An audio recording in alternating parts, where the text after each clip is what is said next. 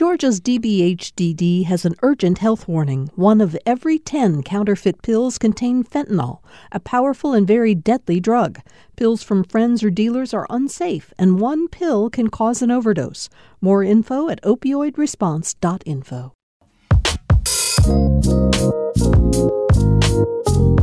This is Speakeasy with Deneen, a podcast from Georgia Public Broadcasting. I'm your host, Deneen Milner. Each episode of Speakeasy trains a spotlight on a single word and then deep dives into the many ways it shows up in the African American community. On this episode, the word is sunshine. There are things in this world that lift you in indescribable ways. As we close out the first season of our show, I offer a glimpse of the sunshine in my life. You'll meet my biggest champion, my hero, my dad. You'll also hear from 2 literary giants and dance with me to some of my favorite music.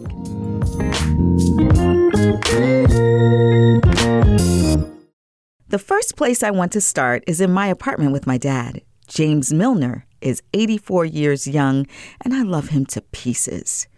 We have lots of daddy-daughter moments, and that rang true when he visited me recently from Virginia. We sat down for a little chat. Now, Dante, how long is it going to take? Like 20 minutes. 20 minutes? All right, that 10 minutes, like a lifetime, Daddy. 10 Dog. minutes, Daddy. But like 10 minutes I goes know, by I know, fast. because you long-winded. You know, I have to cut you off sometime, you know. You're very long-winded. Where I get it from? Just like you're writing, you very long-winded when you write. I had to cut you down sometimes. He's so cold-blooded. But for real, I could spend hours talking with him. His joy is infectious. Now, Daddy is from Virginia, but he rode the Great Migration up north when he was just a teen. He and my mom raised me in New York. She passed away in 2002, and about a year later, he returned to the very street on which he was born and raised, closer to his roots. When you always go back to your roots, you know what I mean? When you leave a place, that's the best place to start over again, and get yourself, situated and get your mind together. Yeah. But that's where you chose to move after Mommy passed away. You left. Yes. Well, left Long Island and moved to Danville. Yeah. I wanted to get out of New York because in New York it's very hard when you're by yourself. And that you know how big that house is. And you heard the ice machine running all the time at night. You be sleeping. Right. And you holler up there, "Go to sleep, buddy. Go to sleep, daddy. Go to sleep, daddy. Go to sleep, daddy."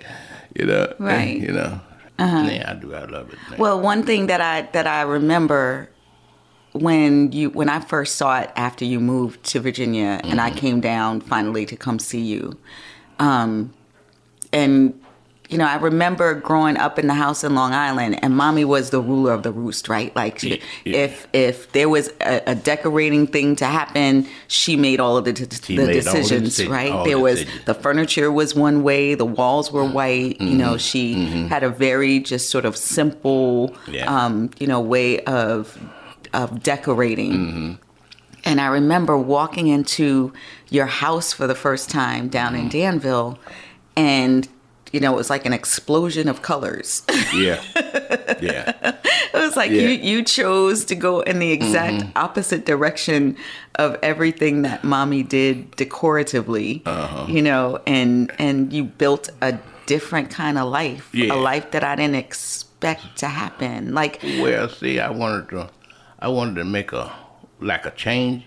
And then I didn't want it to look like it was old person house, Right, I wanted to look, like up to date, put some colors in there, and that's what I did. I made some colors in there and cut some walls out and put some light in there. You know what I mean?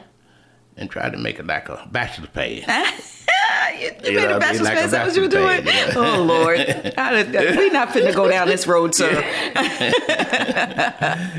But what was cool about it was that, and I think I told you this the other day. I just read a story about it actually, about how couples that are married for a long time, that when one passes away, the other one is so profoundly sad that pretty quickly after that person dies too. Yeah. And I spent that whole year just sort of rocking back and forth, like, please, I lost my mom. I can't lose my dad. And when you moved down south and I walked into your house for the first time, I didn't see sadness. I didn't see, loss or death. I saw all kinds of life and happiness and joy. It was beautiful to me. So what was it? Did you make a decision? You just made a decision. I'm going to be happy. Is that what you did? So before my wife passed away, we used to talk, you going to get married again or you going to do this again? I told her, no, I'm not going to get married no more. But after she passed away for the first 2.5 years, I used to talk to her a lot because I thought I was going crazy. I was talking to her a lot because, when you don't have no one around, because we stayed there a long time, just the two of us. Yeah. And, we just do everything together, go everywhere. And then after I didn't have that companionship, it was kind of hard. Yeah. But I used to talk to her a lot, and I used to go up there and sit in the bedroom a while and just talk, look around. And I just smell her perfume, that perfume I used to get from Macy's all the time for her. I just smell it. And a couple of months ago, I smelled it at home in Virginia. And I said, oh, Lord, she's coming after me now. Well, I gotta be. She's coming after her. I'm getting old. I think she's coming after me. Just stopping by to say, hey, to remind you that she's there. She's just reminding you. Yeah, hold on. Y'all, I want to apologize. I was so nervous about this interview that I forgot to turn off my phone. I know. It's a big no-no in the podcast world, but back to our conversation. My dad says he felt a strong bond with my mom that I suspect most people never experience. Both Daddy and I have the ability to sense my mom's spirit in the room. She presents herself as a lotion he used to buy her. He says Mom's absence fills the room when he's with me and my brother Troy. What makes me so happy, every time I see you and Troy, I come down and I see you and Troy, that's what makes me happy. And then I thought, thinking about Betty, I said, Lord have mercy, I wish she was here now to see what's going on with you and Troy. Yeah. And see, that's what fills my heart every time. It hits me every time I see, and y'all doing so good. Yeah. You know what I mean? So I'm so proud of you. Yeah. And I mean, and people every time I start talking to you, they could see it in my face, you know what I mean? That I'm proud of both of you. I mean, up to the top. Yeah. You know what I mean? Like they say, to the highs of Fifth Titty. But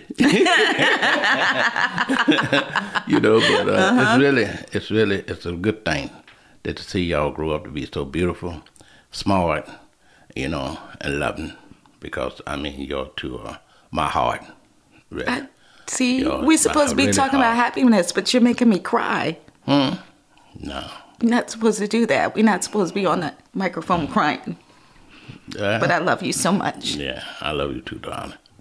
Again, when Mommy passed away, you just became this different person to me. Yeah. You learned how to enjoy your life, and you built your life and then decided to enjoy it exactly the way that you wanted it to be. And I can't tell you how inspiring that was to see. Like, you're talking about, like how proud you are of me and Troy for being independent and, doing well. But your daughter looks at you, and you were an inspiration for me. We're sitting in the middle of my dining room, in the middle of, my house, my apartment. We're going to go and see my home that I'm about to buy in a little bit. And all of those moves that I've made in the last 4 or 5 years, from deciding that I wanted to be single, to becoming single, to living on my own and building a life that I wanted, all of that was, you were the architect of that because I got to see you do it. And, you're parenting me. I'm 51 years old. Yeah. And you're still parenting me, in different ways. We're not changing diapers and feeding bottles. No. But you are showing me how to live a good life. Yeah, because I always tell you, you got to crawl. Then you got to walk. Then you got to stand up straight and take care of your own. That's right. You know what I mean?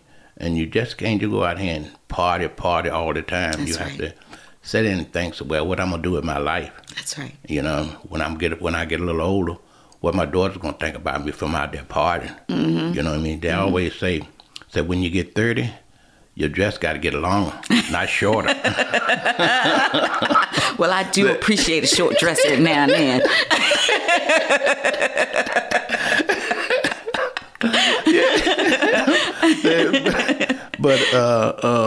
But I'm glad you're living a beautiful life now and continue to do that. And I'm going to love you for the day I die. You know what I mean? And beyond. Yeah. Absolutely. Yeah. Absolutely. And the grandkids, yeah, my heart. That's right. Yeah, my heart. Thank you, Daddy. I love you, baby.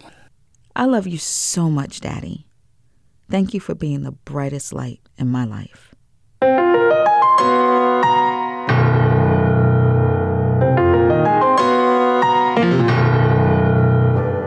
I'm so glad I got to talk to my dad because, I find that all too often we let our loved ones, particularly our parents and grandparents, pass on into the next life without actually sort of taking the time to, get to know them better and to know their life better, but also to document that.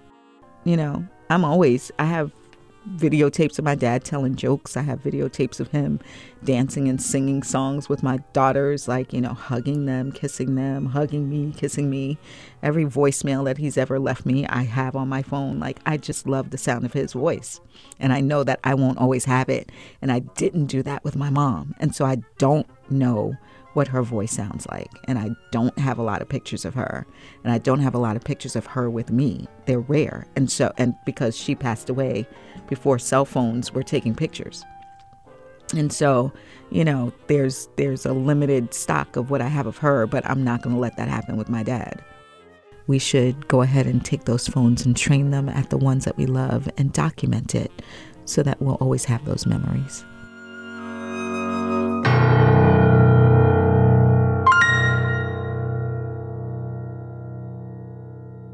My dad encouraged me to be a writer. Growing up, money was tight and books were a luxury.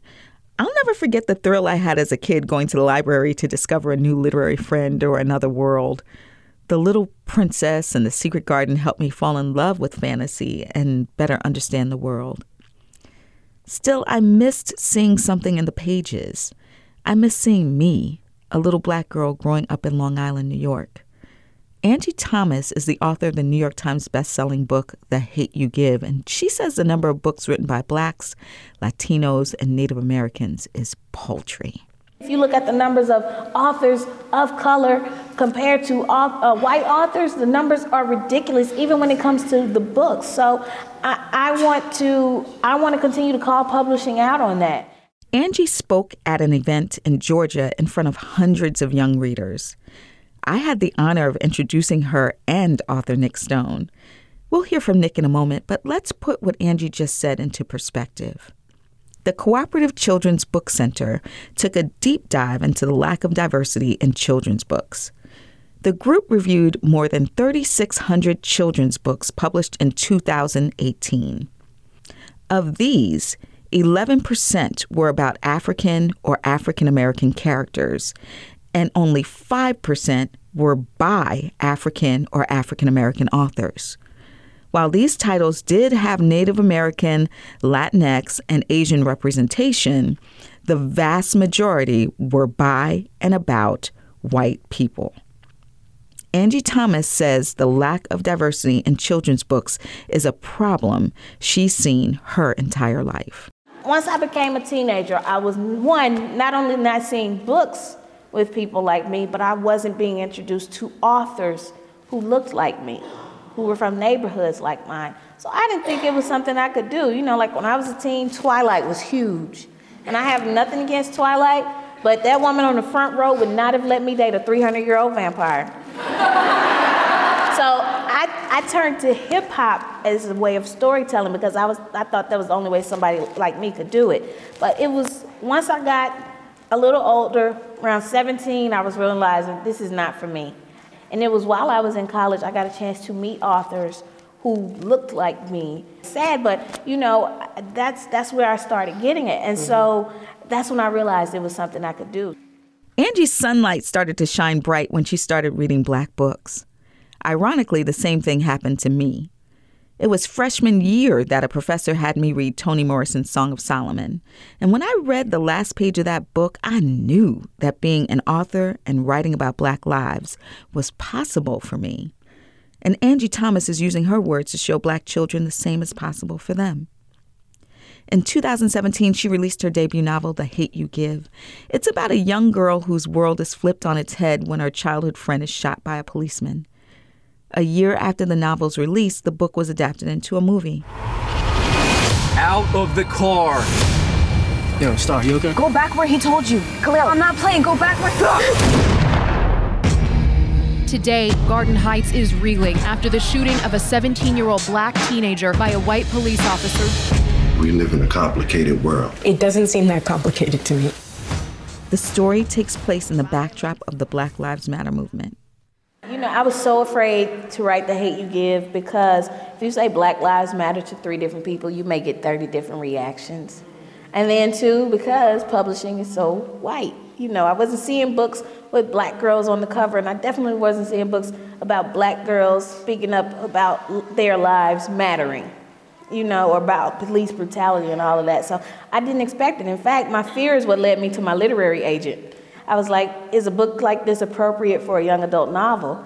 And he responded and he was like, yeah, I'd actually like to read that. And I sent it to him and he signed me. And he submitted it to publishers, and 13 U.S. publishers fought for the rights to that book. So that's why I tell people all the time, the thing you're afraid to do is probably the thing you need to do. Yeah. We are your hosts, Nick Stone and Angie Thomas. Welcome. That is our hashtag. Sitting next to Angie with a smile on her face is New York Times bestselling author Nick Stone. What's up, girl? What's up? How are you? I'm good. How you doing? I'm excited. I sounded like Wendy right there. How you doing? How you doing? I'm doing. As I watched Nick and Angie on stage, something occurred to me.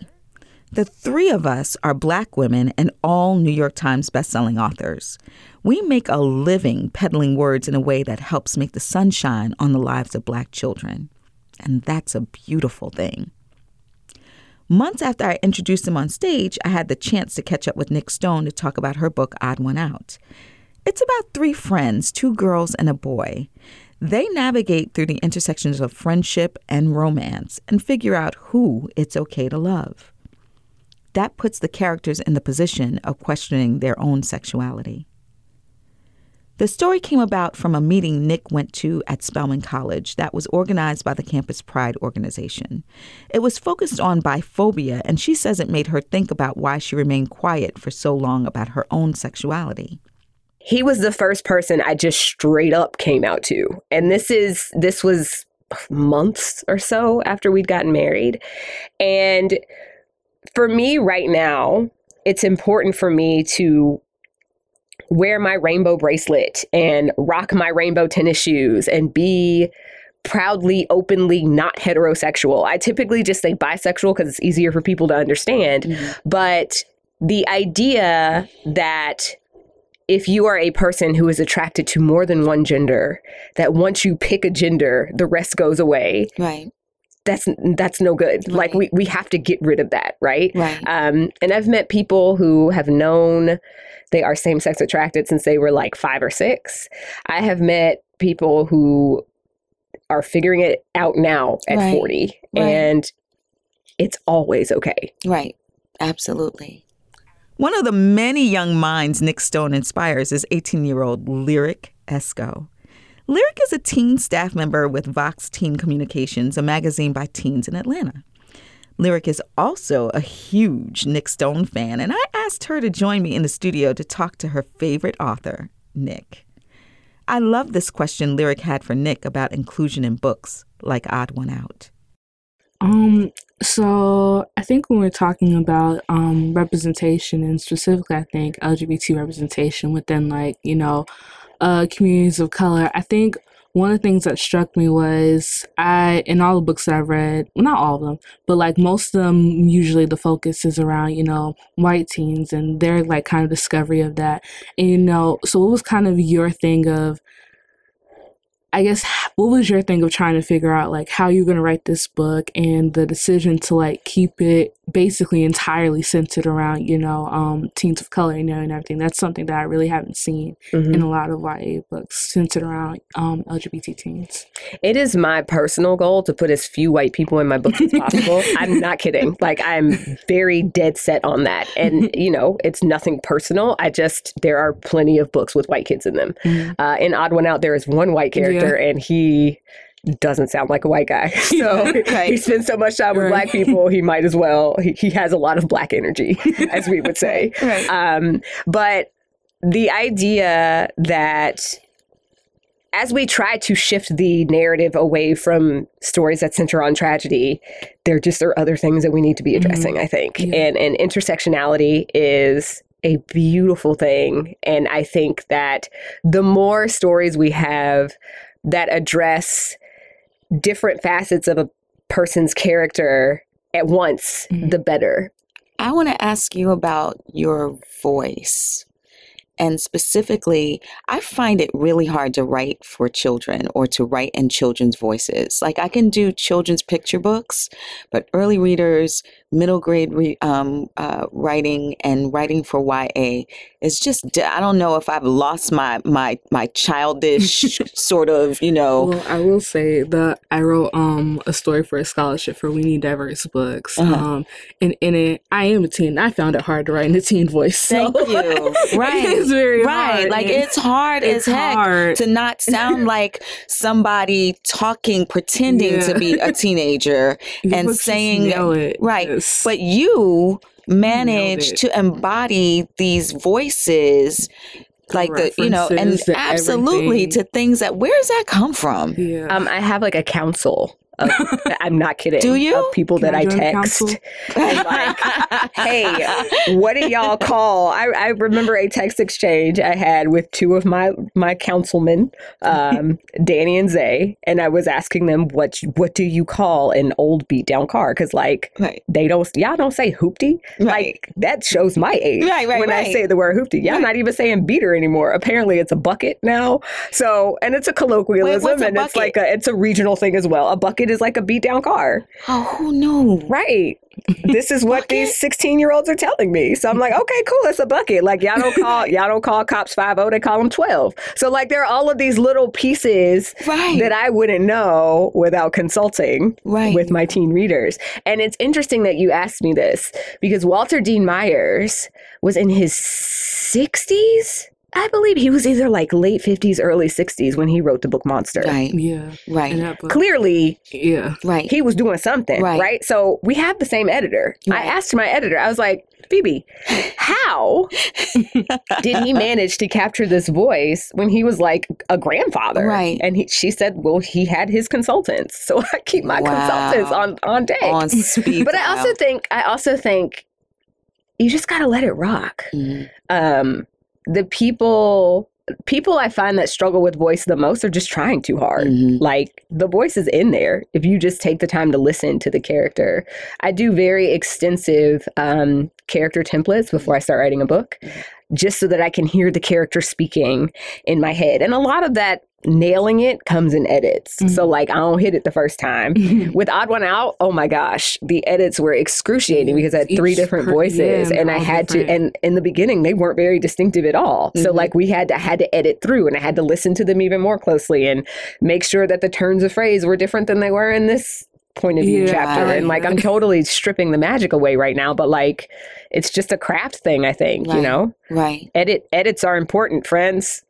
revise. The voice was one of definitely things I love the most. Like, I love in the first point of view, like with Courtney, how he's spelling stuff and he's just like, I came out butt naked. Yeah, just like that. Or like, just there are like various moments in which I was reading it and I literally have to stop and I take a picture. I'm like, this totally sounds like somebody would say. Like the line about Halsey and Freddie Mercury about she was just like, I just feel like they're like the spirit reincarnation reincarnated and everything, like stopped, and I was like, how is she nailing these conversations? Like, how is she in my head? Yeah, they're just really great. That you could write something that gets into her head. Yeah.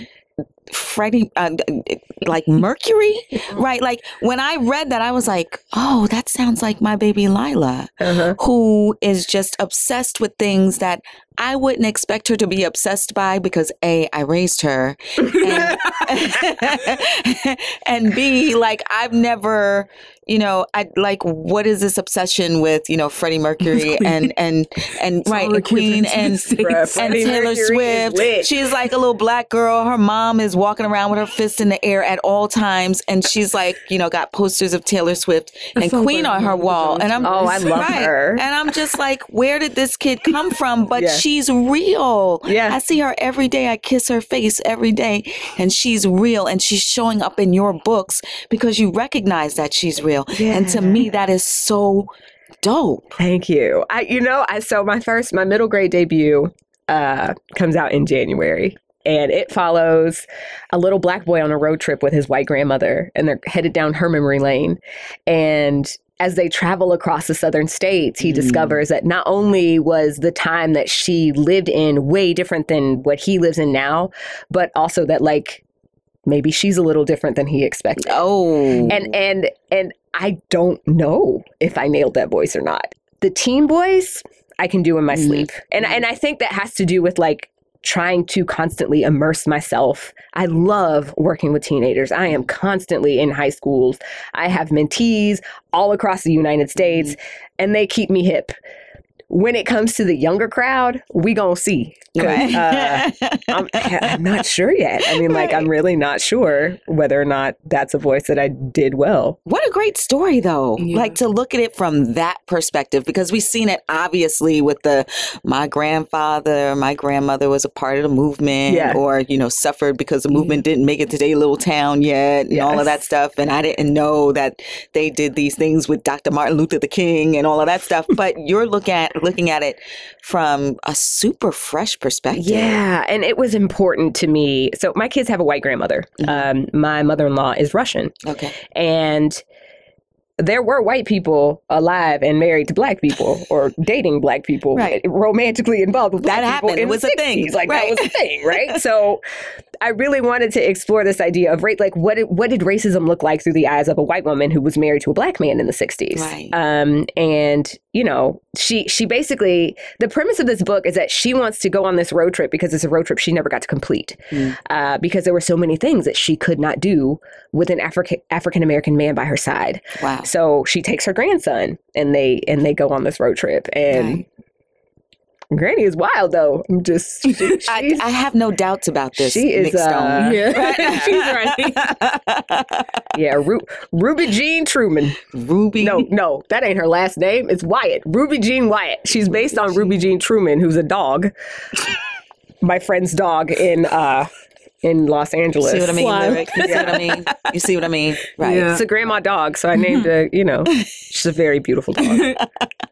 I do think, though, that it's important that you are writing these stories to middle graders. I remember when I kind of was at that middle grade level, and it kind of wasn't a lot, there was, you had a lot more of the picture books, a lot of the chapter books, but then you also had I wasn't trying to go deep into Twilight at, 11 years old, and everything. I was like, where's that balance? So for me, it really wasn't, there were a few, but it was still kind of that weird, okay, do I go to the kids section of Barnes Noble? Do I go to the teen section? Where do I go? So I do think, though, that a lot more of these stories are now, it's making me really happy now that there are a lot more of these middle grade stories and that they're quality, because I think a lot of times people are kids at that age don't really read, but I was so immersed in books at that age, and just it's a tough one. I'm a little nervous about getting boxed in because the issue with age genreing books is that there's this idea of what's appropriate for a middle grade book and what's appropriate for a YA book. Right. And does this thing in this book about this 11-year-old, does this automatically make it YA? It's just it's tricky. I really, really, really want to do a middle grade romance, but I'm nervous about whether or not they're going to be no, sorry. you have fourth graders that are going to be reading this. And I'm like, but that isn't my problem. I'm writing for the 11 and 12-year-olds that are going to be reading. We'll see what happens. Who are, looking at each other for the first time. Right. Like you have, there's this like ghost age between kind of 12 and 14 where there's no real romance. They're wanting books that aren't kiddie books. Like they want to read books that have a little grit to them, but they're not ready for Odd One Out. Right. So, and like, I remember being 12 and 13 and getting dumped. Like 6th, 7th, and 8th grade, every year I got dumped for the same girl. Every year. 3 different boys. And like, I remember going through that and being like, but what is wrong with me? Like, what is this? Why did y'all like her so much? Having a book where like there's a girl who gets dumped when she's 11, like that would have been great. Right? Exactly. It would have been great to have a book understand like why Scene Jordan will not give me any play. Like, why are these boys just ditching me for this other girl? Exactly. The telegrams, the music. Like, why don't we get candygrams? Thank you. Why don't I get asked out on Valentine's Day? Like 6th grade, it was McKeith. 7th grade, it was Kashif. At 8th grade, it was Alton. And like I'm not gonna say the girl name, but like, because we protect our women. But like, I'm still salty. I'm still salty. Now, granted, I also had a crush on the girl, so it was a mess. That's what I'm saying. Having books that deal with all of this stuff when you're like 12, 13, that are actually about 12 and 13-year-olds, I'm like, this could potentially be helpful that iPod playlist, to somebody. It just doesn't help. You need a book, like Avril Lavigne. Right, it can only get you complicated. It can only get you through so much, and at a certain point, I need something else. I love y'all. I love y'all so hard right now. So hard right now. Because now you got me calling Scene Jordan's name and remembering that I loved him from 5th grade. Listen! All the way through senior year in college. Yes. And came out of college and saw him at the 7-Eleven in Brentwood, Long Island. And he was married to one of the chicks that, she got all the play. Why? But it's okay because she was a New York Times bestseller. Yes, agreed. I was like, I think you're doing all right. You're doing all right. Right, true. Right, true. But no, like kids deal with like romance stuff too. There are 3. I'm going to recommend 3 very excellent middle grade books that deal with LGBTQ stuff. One is Hurricane Child by Corinne Callender, which is fantastic. And then there are 2 by a lady named Ashley Herring Blake. One is called Ivy Aberdeen's Letter to the World, and the other is called Sunny St. James, the Something of Sunny St. James. You should like look it up and add it in. But because I can't remember the whole, it's like a longer title. But Sunny St. James is the main character in this book, and you're dealing with these adolescent girls who are dealing with feelings and questions, and it's not sexual at all, right? This is another issue that I take with people taking issue with LGBTQ stuff. I'm like, it is not inherently sexual. Attraction is not inherently sexual. Like when I was 6 years old, obsessed with my best friend and wanting to marry her, it was not because of some kind of sexual thing. So having these books for younger and younger kids is like Julian is a Mermaid is another really excellent picture book. Beautiful. And it's just chill. Like there's nothing ridiculous about it. You're going to have people, of course, you have people who push back just because it's something that they don't understand, which is, you know what, we're not even going to go there right now. I'm just going to say, get these books, support these books. These are books that need our support.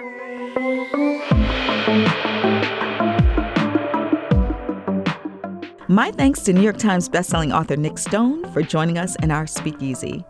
Her latest book, which we talked about, is called Clean Getaway. We've posted a link to it on our website. And a huge thank you to Lyric Esco for helping me with our interview. Lyric is a freshman at Spelman College in Atlanta, where she's studying documentary film. Lyric, thank you for making the future even brighter with your sunshine.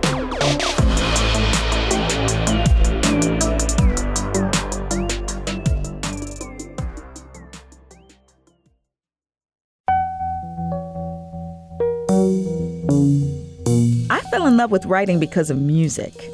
When I was a kid, I would lie on the floor with my chin in my hands, pouring through the lyrics on the album cover of Stevie Wonder's Musiquarium. Mary wants to be a superwoman, but is that really in her head? But I just want to live each day to love her for what she is. I thought that Stevie Wonder was a Picasso with his words. Songs like Superwoman made me really notice how important words are to storytelling. And all the things she wants to be, she needs to leave behind. Just ahead, I'll tell you about some of the songs that inspire me and brighten up my life. You're listening to Speakeasy with Deneen, a production of Georgia Public Broadcasting. I can deal with everything going through your head very well, and I think I can think very well. Wish that you knew me too very well, and I think I can cope with everything going through your head. At a time when information continues to come at us faster and faster, sometimes you need to hit pause and rewind. NPR's Throughline takes you back in time to the source of the news stories filling your feed. Find NPR's Throughline wherever you get your podcasts.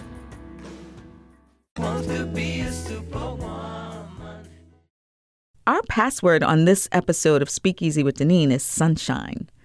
As we end today's show and in the first season of our podcast, I want to highlight a few of the songs that bring sunshine to my life.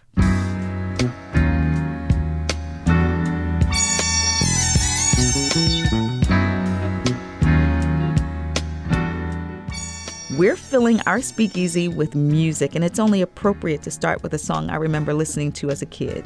Everybody Loves the Sunshine by Roy Ayers. My life, my life, my life, my life in the sunshine. Everybody loves the sunshine. Sunshine.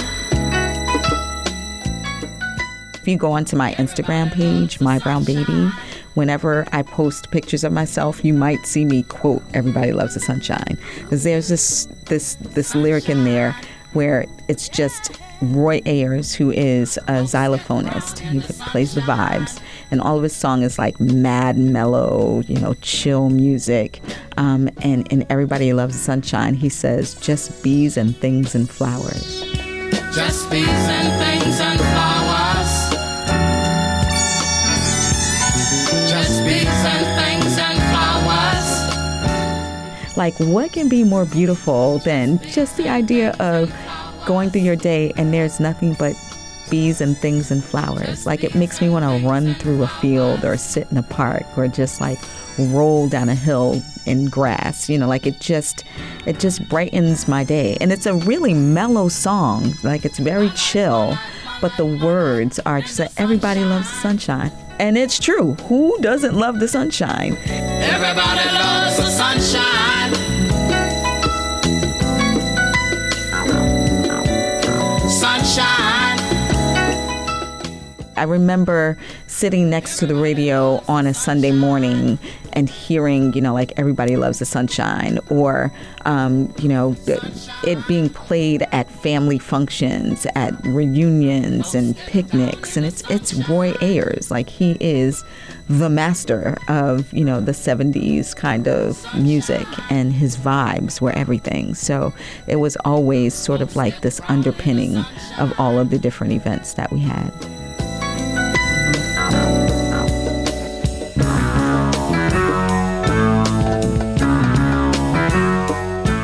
I listen to Everybody Loves the Sunshine whether I'm in a good mood, a bad mood, a funky mood. Feel what I feel when I feel what I feel when I'm feeling in the sunshine. A quiet, contemplative mood, an excited mood. Everybody Loves the Sunshine fits every last one of those moods. Feel what I feel when I feel what I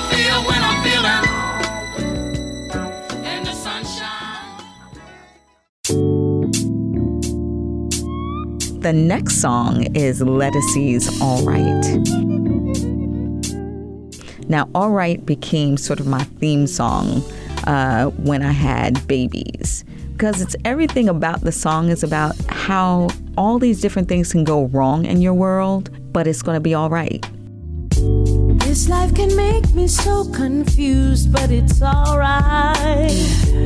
Living day by day, I feel so used, that ain't right. I just want to run and hide, but I don't have the time to cry, and it's all right. It's all right. It's all right. You know, it is like the ultimate optimistic song. You can throw it on and feel like, oh my goodness, this is the crappiest day ever, but Lettucey is going to get me through it by telling me it's going to be all right. And in the song, she talks about how, you know, like she can't afford, you know, to buy nice things. The rain is making her sad, but she's going to be all right. And there's nothing like listening to a song that just sort of brings you up and lets you know that, yeah, it's going to be all right. It's gonna be all right. People come and they go. It's just the way that it goes. Everything is everything. It's all right. The next song is Clever by Erykah Badu. You trying to black down in here? This is how I look without makeup. And with no brow, my name is sag down low. My hair ain't never hung down to my shoulders, and it might not grow. Okay, so Erykah Badu is baby mama. Like, if I could have babies and I was into girls, it would be Erykah Badu. Like, I would be a Baduite. I would follow her everywhere because she's freaking brilliant. And Clever is one of my favorite songs because in it, she's just talking about her awakening, the sunshine in her life when she realized, despite all of these negative things that was going on in her life, that she was super clever and could use her will, her black girl magic, to overcome whatever it was that she had to overcome.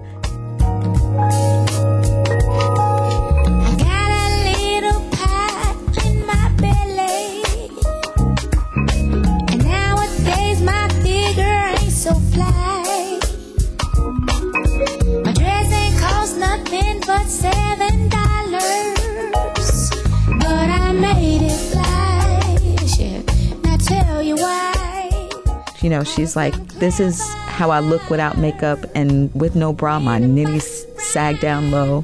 I ain't got but $5 in my pocket, but I'm, you know, like, I'm wonderful. Like, she's just, that's what she's saying. She's like, it doesn't matter what all is going wrong in my life. I'm gonna flip it because I'm clever. I'm the last to know.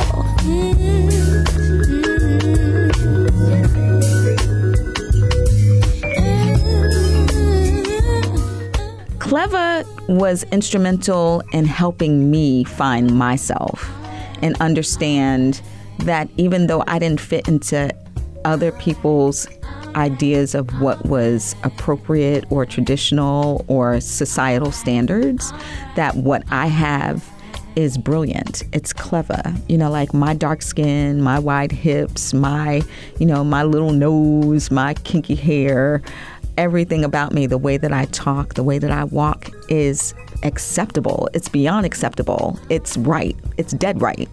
And I'm clever because I flip all of it and make you understand that I'm clever too.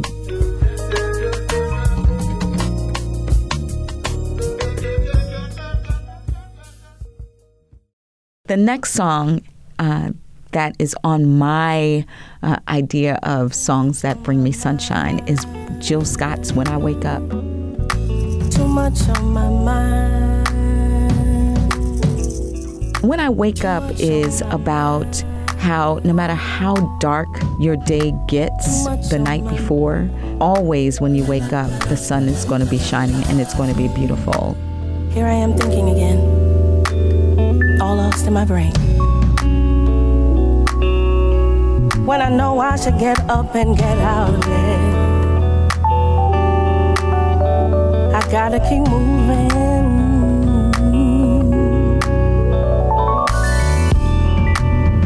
here I am, lost all up inside my brain. It gets me to the next step where there is an awakening, where the sun comes up and, you know, it shines on you and it shows you that, look, you survived. You woke up. It's a new day. It's a new day to get it right. Even if you didn't get it right last night, you can get it right today. And I just love the way that she sings it, and the music, the melody is just gorgeous. It's just a really chill vibe song. I have let you go, and everything I went through was beautiful.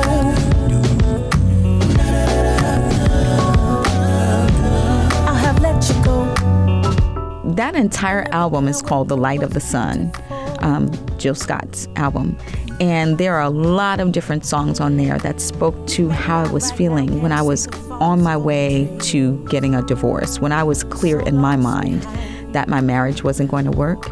And on that album, there are songs about how beautiful the day is. There are songs about figuring out who I am, that I'm more than what other people think that I am. There's songs on there that are about just feeling so much pain and not understanding how to pull yourself out of it, and then figuring out how to do that by digging deep into yourself. And When I Wake Up is, at the top of the list of those songs that really just sort of puts the exclamation point on how beautiful that album is, because it's saying you can get through this. Affirmation that when I wake up, everything I went through will be beautiful. I'm going. When I wake up. And for even more songs that give me sunshine, we put together a playlist. Check it out at speakeasywithdeneen.com. Gotta wake up, gotta wake up, yeah. Everything I went through, gotta wake up, gotta wake up, gotta wake up.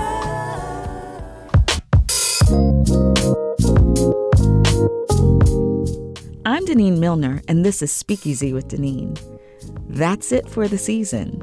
I hope you guys enjoyed what we've had to offer. It's been such a joy to talk about things that I love and to talk with people that I love, and for all of us to celebrate the beauty of Blackness.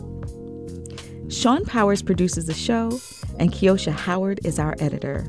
Our opening theme music is by M. Fassel. We heard additional music from DeWolf Music. A special thanks to Angie Thomas for allowing us to peek in on her book talk here in Georgia. Speakeasy with Deneen is a production of Georgia Public Broadcasting. You can listen to past episodes and subscribe for free anywhere you get podcasts. And until the next time on Speakeasy, be easy.